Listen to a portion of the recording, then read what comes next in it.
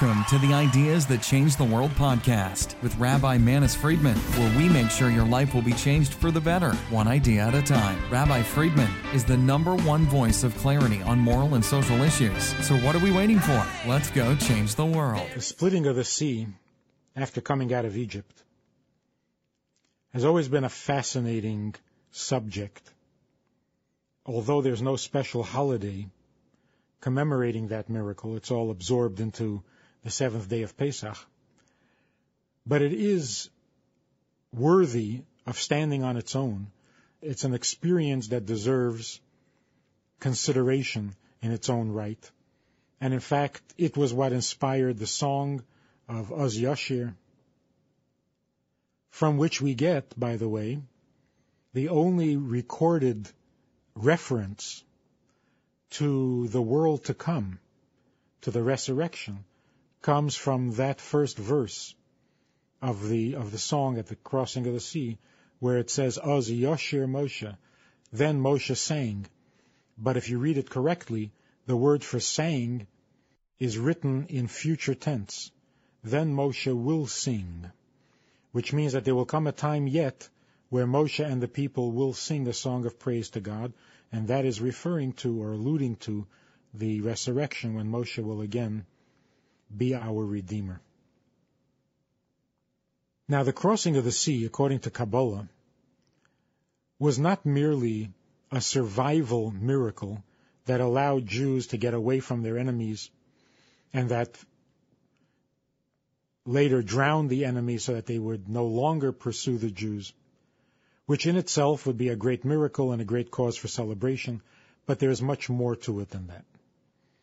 The splitting of the sea, according to Kabbalah, represents the opening of a heaven that conceals divine truth, and the splitting of that heaven was reflected in the splitting of the water, and the people who were present were able to experience and to see godliness and holiness that ordinarily is concealed and hidden from human view. In general, the fact that the earth is divided into dry land and ocean represents the fact that in holiness and in godliness there is the revealed world and there is the concealed world. The revealed world is represented by earth, dry earth, and the concealed world is represented by the world within the ocean. The Gemara says that everything that exists on earth exists in the ocean.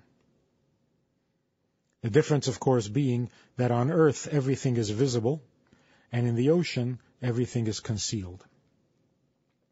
So the ocean represents a world that is concealed. Earth, dry earth, represents a world that is revealed. The splitting of the sea meant that that which conceals the hidden world was removed, the concealment was removed, and we were able to see the world that is concealed. In other words, the greater truths, the greater realities, which ordinarily are hidden from human view. And that's why the Gemara says that even the maids, the Egyptian maids who accompanied the Jews out of Egypt, saw godliness that even the greatest prophets would not see. But what is this idea that there is a reality that is concealed? The simple explanation, the justification, why should reality be concealed? The simple explanation is because the totality of godliness is so infinite and so awesome and so powerful that if we were to see it, it would destroy us. We would be consumed by that godliness and we would no longer be able to exist in our physical form. And so to protect us, God conceals himself.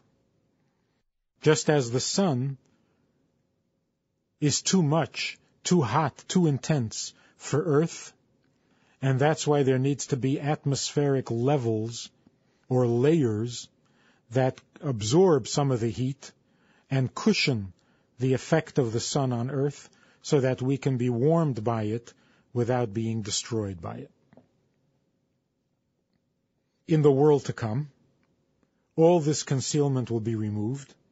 We will have become capable of seeing the entire truth without being destroyed by it. And then even physically, the sun's strength will be experienced in its full power without concealment, without the sheath that now protects us from the strength of the sun. That's the simple explanation. To go a bit deeper, what is the purpose of creating human beings, of creating a finite world that cannot contain, that cannot tolerate the full truth of godliness? Why do such a thing in the first place? And then have to protect the earth from the godliness by creating this concealment or this sheath to hide the full truth. Certainly the objective, the long-term goal, is that eventually we do experience the full truth. Certainly this concealment is temporary. It wouldn't make sense any other way. But even temporarily, why should this be necessary? Why should God create a world in such a way that the concealment would be necessary? In Kabbalah, the concealment of godliness is called tzimtzum. Tzimtzum meaning contraction. God contracts himself. He draws himself into himself so that there is room for the existence of a finite universe. Which means to say that in God's presence, nothing finite can exist, because finite, limited, independent identity can't exist, is not possible within God's presence. Where God is present, only He exists. Everything else is absorbed into His existence. In order for a finite world to exist, a finite world meaning a world governed by properties other than godliness, because godliness is infinite, and here you have a finite world. So in order for the finite world to have an identity of its own, even if not a reality of its own, but to have an identity of its own, God has to remove himself. God has to leave room for this existence. And that leaving room, that removing of self, is called tzimtzum, contraction. So God contracts himself away from the center, leaving a hole, an empty space in the middle, and into this empty space God creates the world with a finite amount of godliness. That's how Kabbalah describes the process of creation. Now Hasidus comes along, the teachings of Hasidus, Hasidic philosophy, and Hasidic philosophy says that this contraction, this withdrawal of godliness, is not to be taken literally. Because God cannot be absent from any space. No place can be devoid of him. And so this contraction, this tzimtzum, is not a literal contraction. It is only effective in the perception of the created being. It allows the created being to imagine itself independent, to imagine itself being in a space of its own, but in fact, it is within God, it is all part of God, and nothing really has changed. So that the tzimtzum is only an effect that affects the created being, but it is not in fact a true, literal contraction or absence of God. Well, that explains how God can be everywhere, and yet the world exists. Because the world doesn't know that God is everywhere. But that sounds too simplistic and too shallow. If in fact God is everywhere, how can the created being not know him? And the answer is because of Tzimtzum. Well, but then the Tzimtzum was not literal. So why did it affect the created being and cause the created being to imagine himself independent if in fact there was no contraction and there was no literal Tzimtzum? So what is this concealment of God? He isn't really absent, but we think he's absent. We experience him as being absent. And that's the effect of the Tzimtzum. But there was no literal Tzimtzum. So God didn't in fact leave. He is present. So what exactly is this Tzimtzum? One of the ways to explain it would be this. The problem with the world existing is not that God is present. God can be present and the world can exist. The world can be finite even though God is infinite.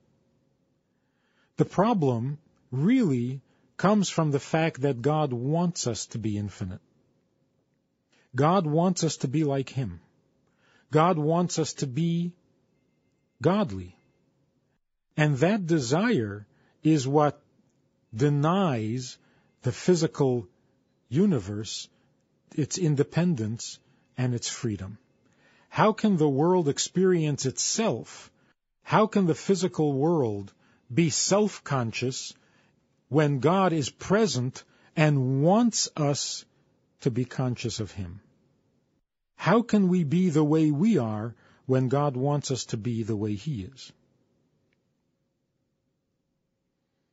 This is not really a very esoteric subject. This happens in everyday life and in every family. How does a teenager have an identity of its own, of his own or her own, when the parents want them to be like the parents?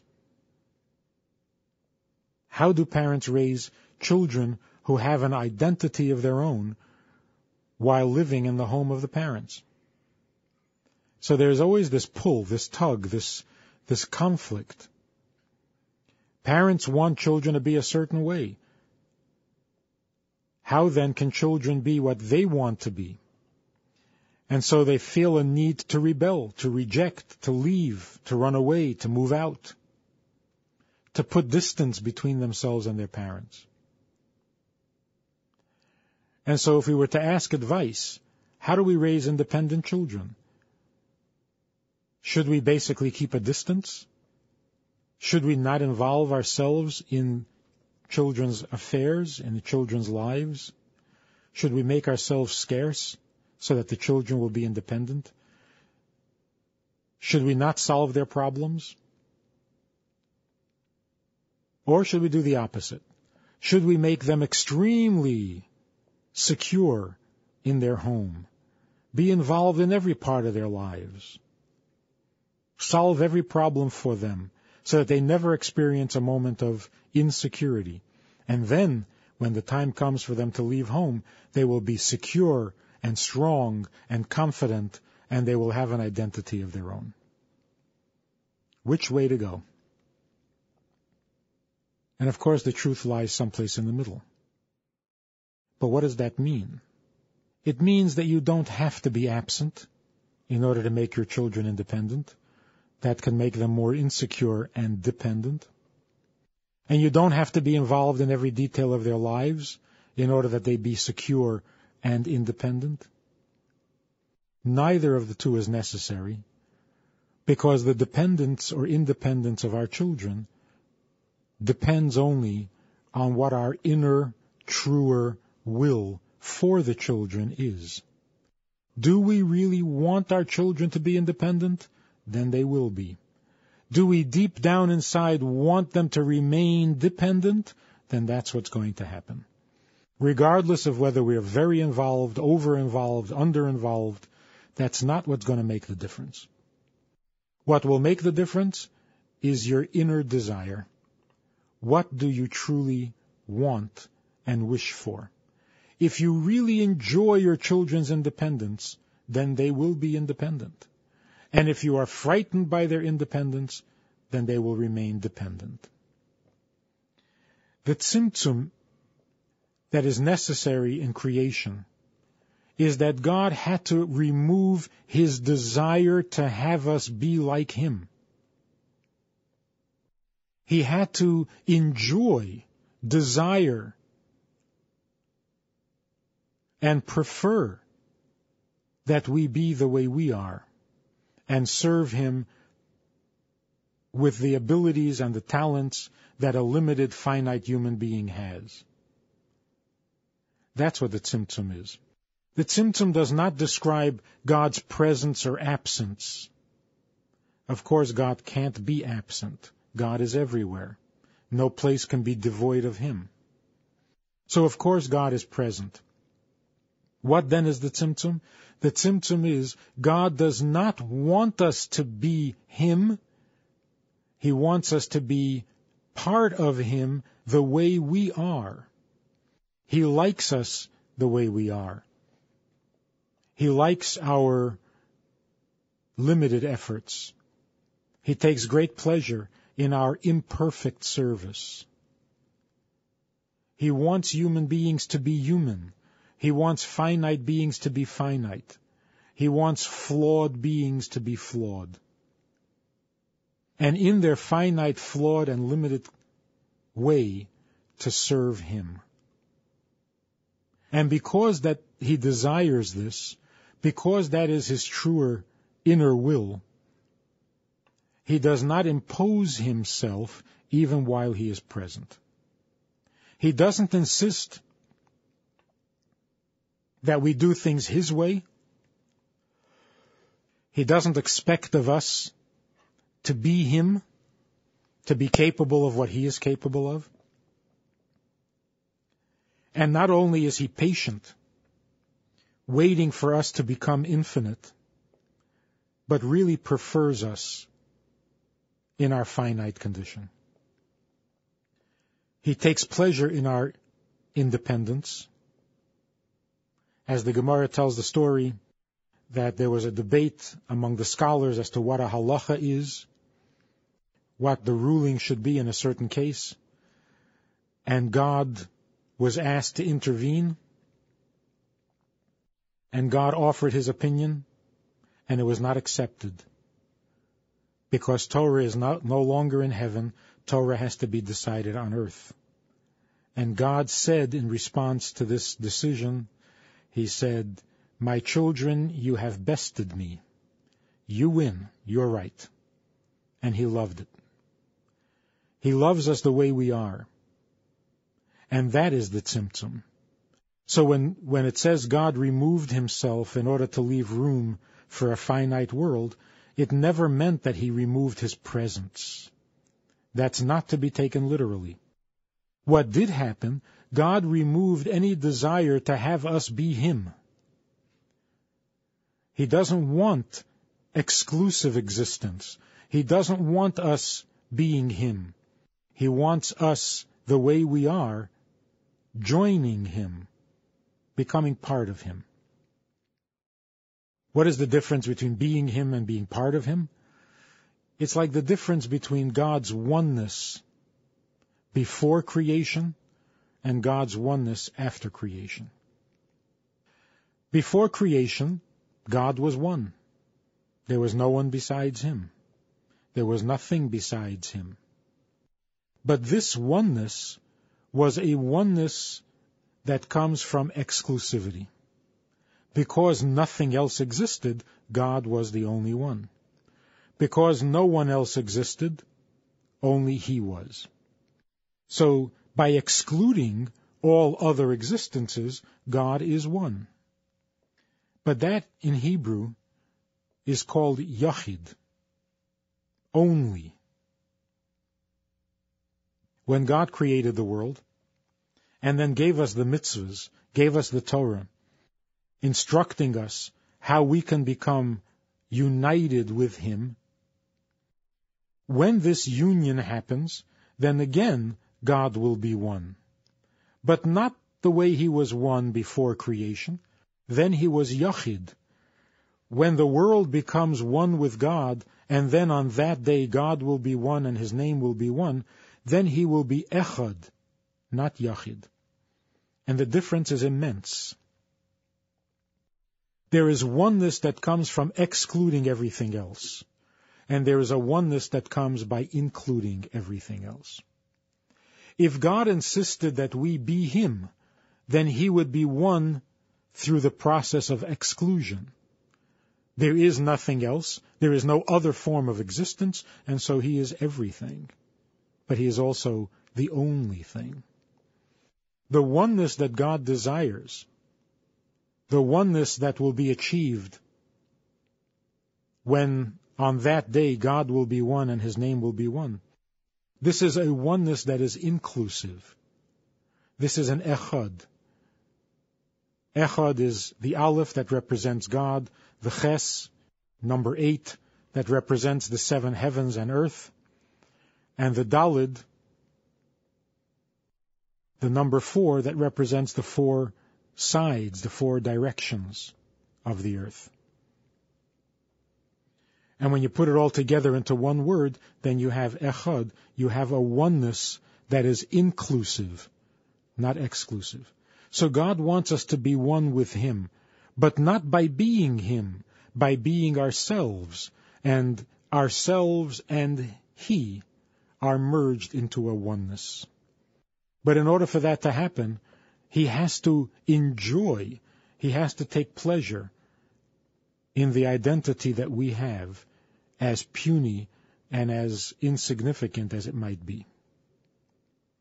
And so when God gives us mitzvahs, He tells us that He expects of us to do our best, even though our best is not nearly in any way similar to His best, because God enjoys our finiteness. Like a parent, like a father enjoys the child as a child, not only because he will someday become an adult. And that's why the Torah says, Nar Yisrael ve'ehavehu. Israel is a child, and I love him. Israel is not the oldest nation. Israel is not the greatest in size or in number. Israel is like a child. It's like the David against the Goliath. And it's precisely that smallness, it's precisely that young and helpless condition that God takes pleasure in. He wants to be our Father, not only our King. And a father takes pleasure in a child. A king does not. A king deals with adults. You have to be a certain age to vote. You have to be a certain age to serve in the army. That's when the king finds you useful. But a father takes great pleasure in a child, even when the child is helpless, even when the child is of no service. And that is the greatest pleasure of the parent. And so even though we are, in fact, tiny beings of no significance whatsoever, we are useless in the comparison to our Creator. We are powerless, as we say in the davening every morning. What is our strength? What is our wisdom? What is our fame? It's nothing. It's nothing at all. And yet this is what God desires. In God's infinite greatness, He finds pleasure and He finds meaning in things that are meaningless when you measure by a finite standard. The distance between an infinite creator and a finite being is so great that it should be unbridgeable. We should not be significant to our Creator. We should not be a delight to our Creator. We should not be noticed by our Creator. because we have nothing to offer. We are tiny. And yet, because God is truly infinite, the infinity that separates us is itself insignificant to Him. True infinity means you don't have to be great. True infinity means you don't have to be immense.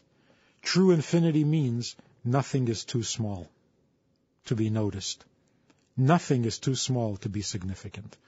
And only to a truly infinite being is this possible. So the splitting of the sea meant that there came a moment when God wanted us to see Him the way He really is. To take away that concealment, where God doesn't want us to be Him, wants us to be us. But we didn't know this, because all of that is concealed. And because God doesn't impose Himself on us, and doesn't demand that we live by His standards, we could easily come to the mistaken conclusion that really God does want us to be like Him. It's just going to take a long time. That God doesn't like us the way we are. He's just hoping that we'll change. And here we're about to receive the Torah. We're about to meet with God at the foot of Mount Sinai, and God is going to tell us something, and we probably expected to hear from God, you've got to stop being human. You've got to stop being so small. And so God revealed Himself at the splitting of the sea. And what did we see? Very possibly what we saw was the pleasure that God had in our humanness. That's what was revealed. That's what we saw. That God, in fact, doesn't want us to be infinite. He wants us to be finite. He wants us to be flawed. He wants us to be capable of mistakes. He wants us to be as fragile and as fickle and as tiny as we are. But in this tininess, to give whatever we have to Him, to devote whatever talents we have to Him, whatever devotion we have, whatever faith we have, whatever trust we have, we should invest them all in Him. And although they are all tiny, we have a tiny amount of faith, we have a tiny amount of trust, we have a tiny amount of love, a tiny amount of wisdom. But if we devote it all to Him, this gives Him infinite pleasure. And so before we receive the Torah, where God is going to make all sorts of demands, going to tell us what He really wants, His inner will, His desire, His needs, and we thought we would be overwhelmed and incapable unless we too became infinite. So at the splitting of the sea, God let us in on the secret. He really loves us the way we are. He really gets pleasure from us precisely because we are not infinite, precisely because we are not omnipotent, precisely because we are not Him. That's why He can have a relationship with us, and it's a two-way relationship, because we have an identity, we have freedom of choice, and we choose Him to be our God. That's what gives Him pleasure. And that was the splitting of the sea, revealing what the Tzimtzum conceals.